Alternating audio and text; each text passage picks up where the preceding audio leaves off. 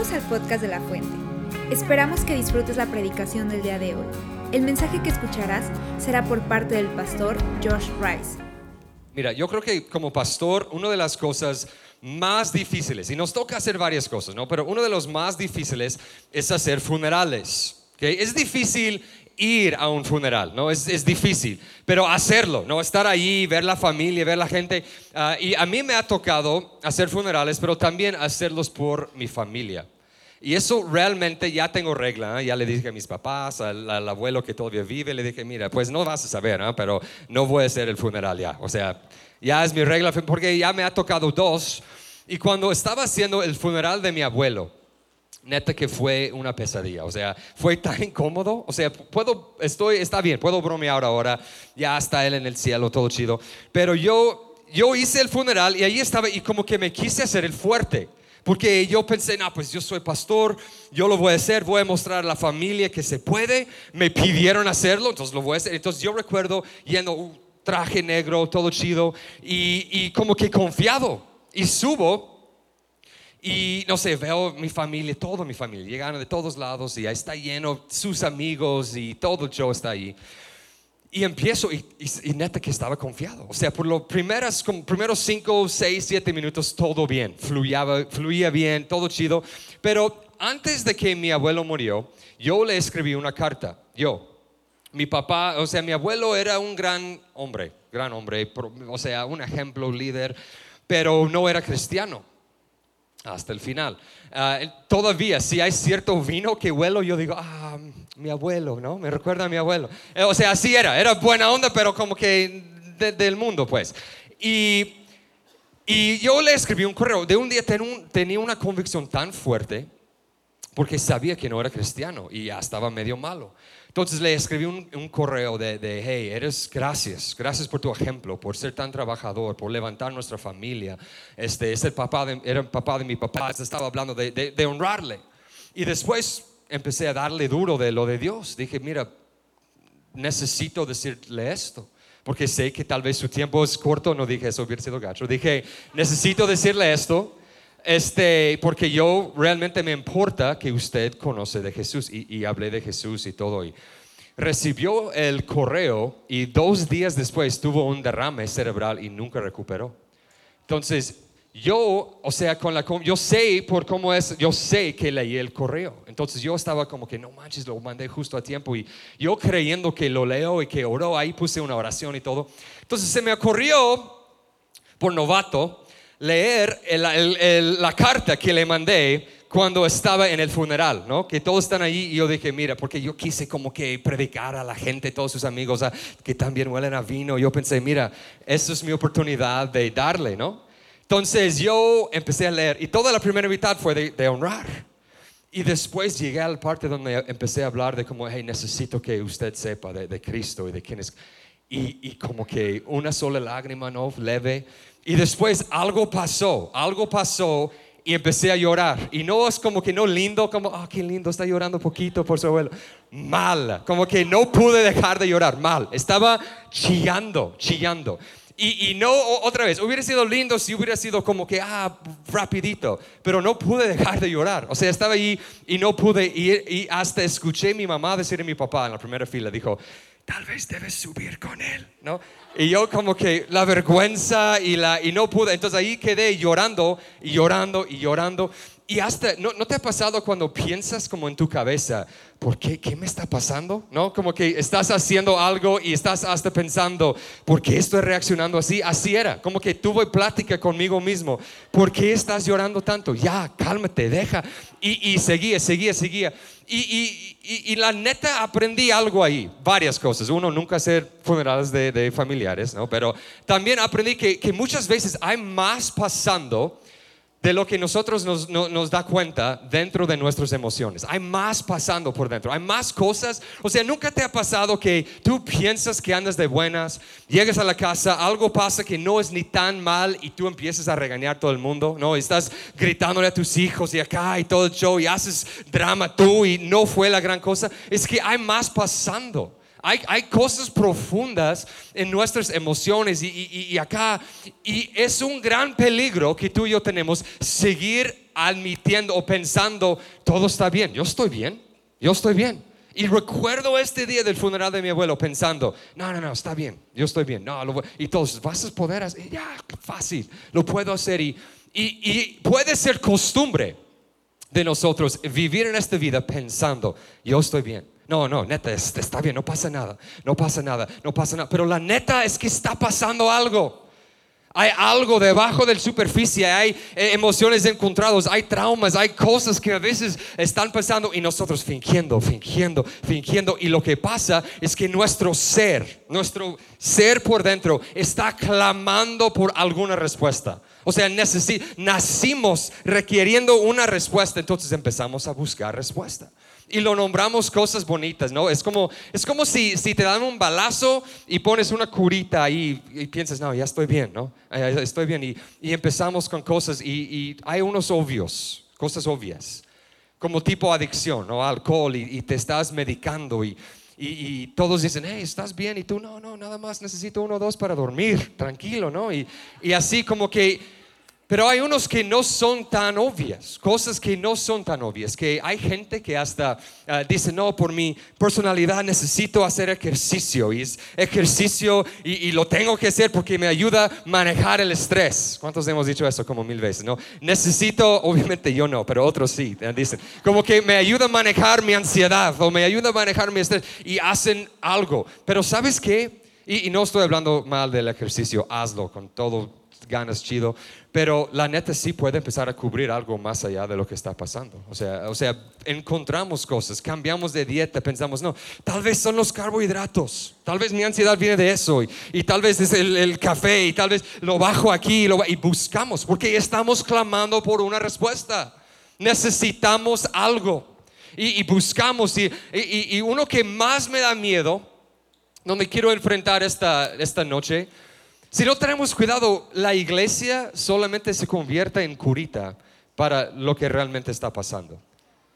Y es fácil que lleguemos aquí y pensamos, no, pues voy a la iglesia y estamos, y hasta hay gente diciendo, todo bien, y no, todo bien. Y aquí llegas y piensas, eso es mi curita, la iglesia, nomás voy. Yo voy y con eso voy a estar bien. Llego aquí, canto un rato, echo unas moneditas en la canasta y estoy bien y voy a estar bien. Pero lo que pasa es que no.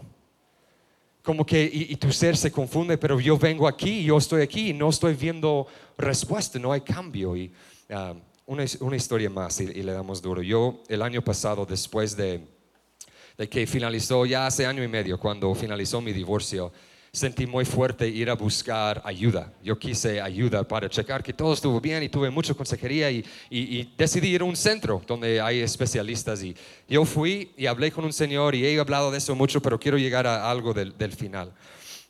Y estaba hablando con él y neta eran 3 días y yo pensé, mire, yo voy a pagar un buen de dinero a un experto para que yo esté bien, ¿no? Y yo pensé, ya con eso voy a salir al 100, sigo con mi vida chido. Y estamos en el 3er día. Falta 1 hora y ya se acaba. Y yo sentí bien, sentí como que ya lo hice, lo armé porque pagué. Ahí estaba y el Señor me dijo algo. Yo como con 1 hora más, me faltaba 1 hora y iba a ser libre. Y me miró y me dijo, hey, hay algo contigo que quiero decirte. Y yo como que ya sentí como, oh no, ahí va, ¿no? Como que tan cerca que estaba de salir bien. Me dijo, he visto en ti, no sé qué es, pero es como que no estás tan dispuesto a ser quebrado por esto. Como que tú estás como que, voy a estar bien y voy a seguir adelante y esfuerzo. Y me dijo, la neta es muy importante que te dejes quebrar. Y yo como que, ok, y me dijo, mira, podemos hacer un ejercicio. Solo si tú quieres. Me dijo, solo si tú quieres. Si tú no quieres, luego tienes que hacer algo, pero yo estoy dispuesto. Y yo le dije, no, pues solo falta 1 hora. Yo creo que no hay tiempo, ¿no? Yo creo que debo salir ya. Y me dijo, ¿sabes qué? Me quedo extra, me quedo más tiempo. Y ya estaba frito con eso, ¿no? Y me dijo, yo quiero que hagas este ejercicio y vamos a ver realmente qué hay adentro. Pero me dijo, tu opción, tú decides. Y en este momento realmente yo sabía que o iba a salir libre o iba a seguir como intentando esforzarme. Entonces yo dije, y yo sabía y no quise, odio llorar, lo odio hacer, muy poca gente me ha visto llorar. Y yo dije, bueno, sí, está bien, pues hay que darle con todo. Y me hicimos el ejercicio y no sé, por algo van a la escuela esas personas, porque al final estaba como que chillando con todo. Pero neta, salí y sentí algo diferente. Y me enseñó otra gran cosa allí. Es como, o podemos seguir esforzándonos, buscando curitas. ¿Cómo puedo estar bien un poquito más de tiempo? ¿Cómo puedo estar bien por otro año, otro mes? ¿Cómo puedo seguir fingiendo que todo está bien? O podemos ver lo que dice la Biblia. Juan 6 ha estado en mi mente. Jesús dice, yo soy el pan de vida. Dice, el que viene conmigo no tendrá hambre jamás. El que cree en mí no tendrá sed jamás. Y yo empiezo a ver esto y digo, hay tanta respuesta del mundo. Hay tanta curita que podemos aplicar, o podemos realmente tomar al pecho lo que dice Jesús. Buscan primeramente el reino de Dios, el primero, o sea, sobre todo es lo que sana, y todas esas cosas les serán añadidas. Y la neta, empecé a meditar y pensarlo. Y mira, hasta es tentación buscar respuesta. Es tentación buscar algo, porque los expertos dicen 358 pasos al éxito, ¿no? Y es fácil, y es algo donde hay nuevo plan de ejercicio y nueva rutina. Pero ¿qué tal si tomamos su palabra literal, ¿no? Y si decimos, ¿sabes qué? No, Jesús me promete aquí, soy el pan de vida. ¿Qué significa si vamos con Él, no? Y si decimos, ¿sabes qué? Tú dices, si voy contigo, si creo en ti, no tendré hambre jamás. O sea, no tendré sed jamás si yo puedo creer en ti. Y hasta empecé a hacer un estudio de este verso en Mateo 6:33. Y realmente lo que quiere dar de entender es esto.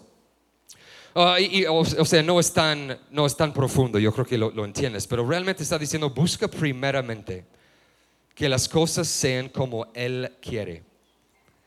Y que veas, entiendas y hagas las cosas en su manera, y todas esas cosas, todas tus necesidades serán cumplidas. Y cuando yo empiezo a meditar en eso, nos está diciendo, y en el capítulo 6 está hablando de cosas materiales y preocupación, y estamos hablando de cosas que necesitamos, pero va mucho más allá de eso. Y la tentación es buscar algo aquí que puede satisfacer una necesidad que solo Él puede satisfacer.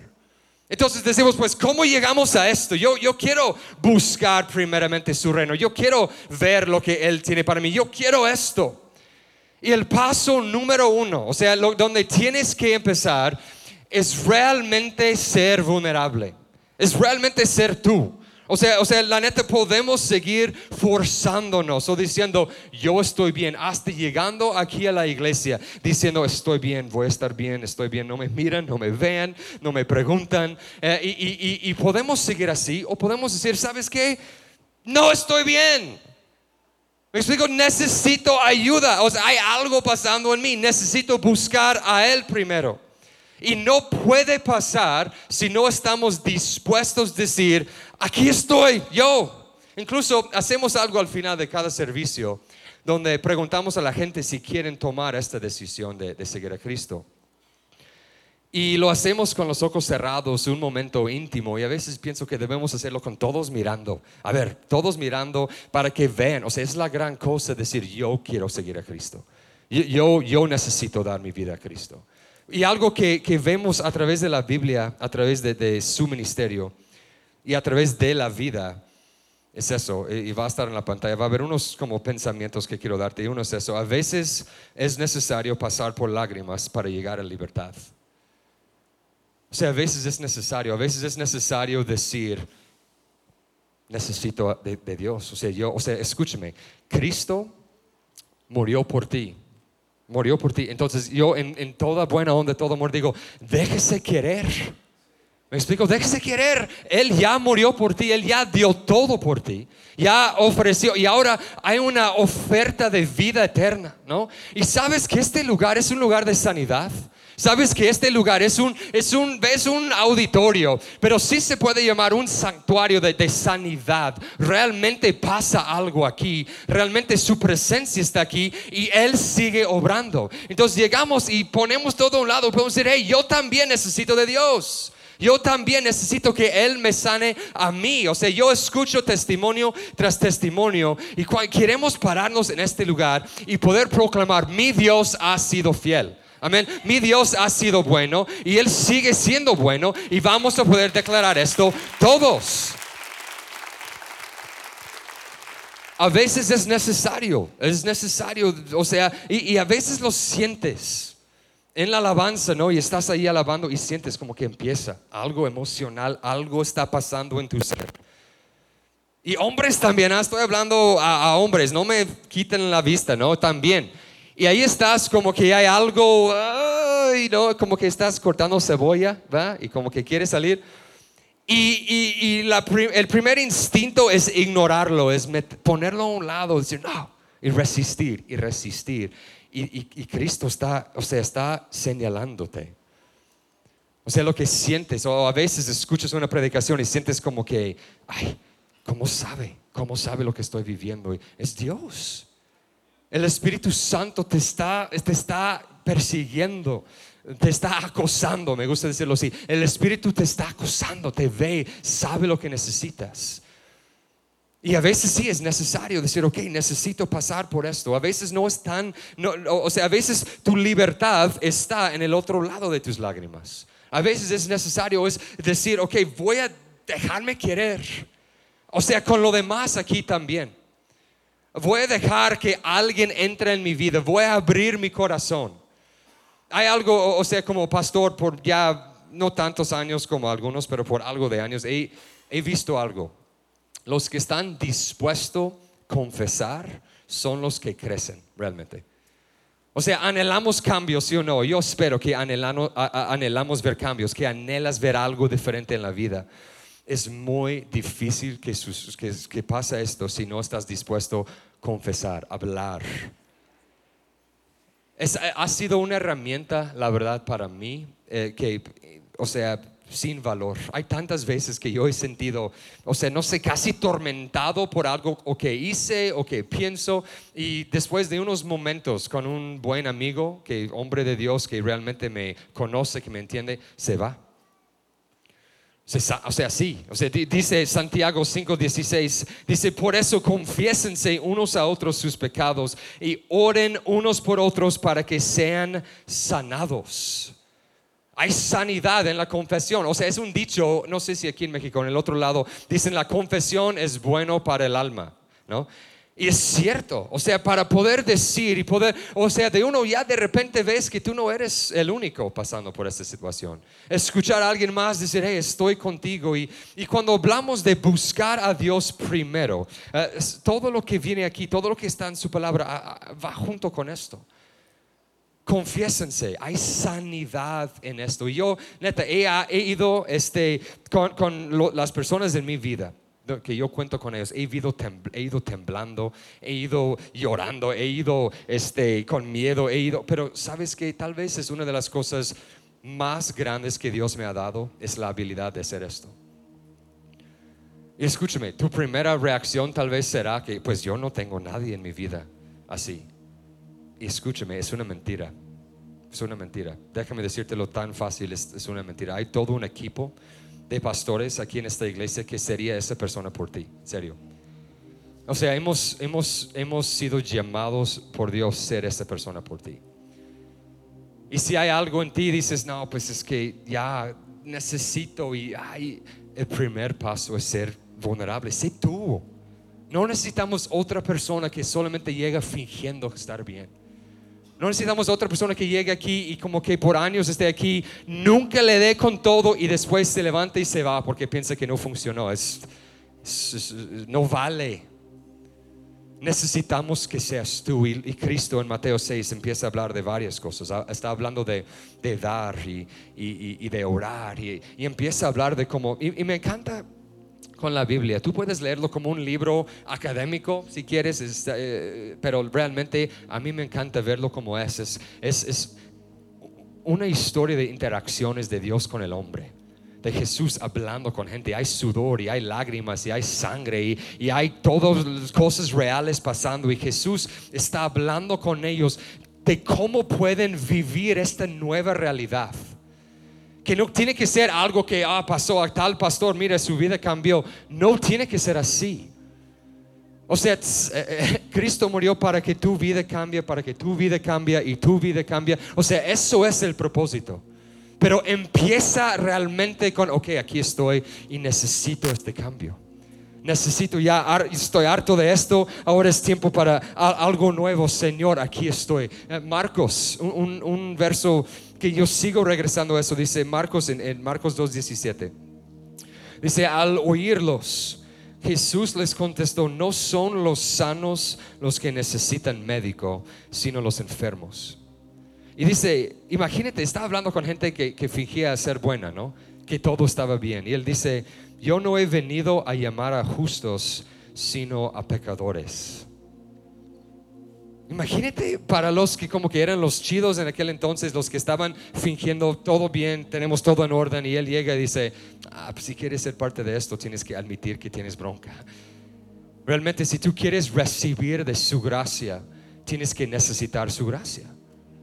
Así es, y no significa que tienes que andar con tu vida en pedazos. Significa que que está clamando dentro de ti, que es tu ser, o sea, y cualquier curita, cualquier cosa que hemos intentado cubrir, lo único que puede sanarte es Cristo Jesús. Lo único que puede traer lo que tú necesitas es Cristo Jesús. El único que trae tu futuro y tu respuesta es Cristo Jesús. Entonces lo primero es decir, ok, Señor, entonces te necesito. Y de ahí sí hay cosas prácticas. Él menciona muchas cosas de cómo dar nuestras ofrendas, cómo damos nuestros diezmos. O sea, nos mantiene conectado a ser obediente, a entender su voluntad para nosotros y orar con Él y desarrollar una relación. O sea, sí, hay muchas cosas prácticas, pero no llegamos ahí hasta que estemos dispuestos de decir, hey, mi forma no sirve, mi manera no funciona. Señor, aquí estoy, te doy lo que soy, enséñame, muéstrame, llévame, guíame. Quiero lo que tú tienes para mí. Y también eso va a estar en la pantalla. Cuando Él dice, todas esas cosas le serán añadidas, no más deja animarte que todas estas cosas valen la pena. Eso vale la pena. Tantas veces en mi vida, después de temporadas difíciles, después de temporadas buenas, cuando sea, me ha sorprendido con todas esas cosas.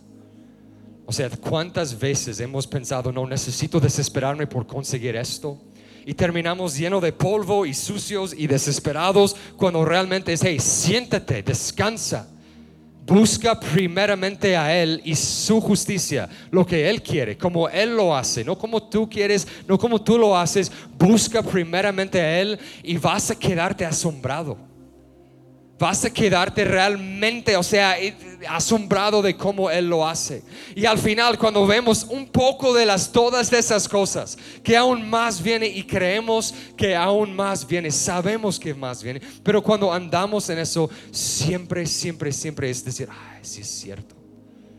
Sí es cierto.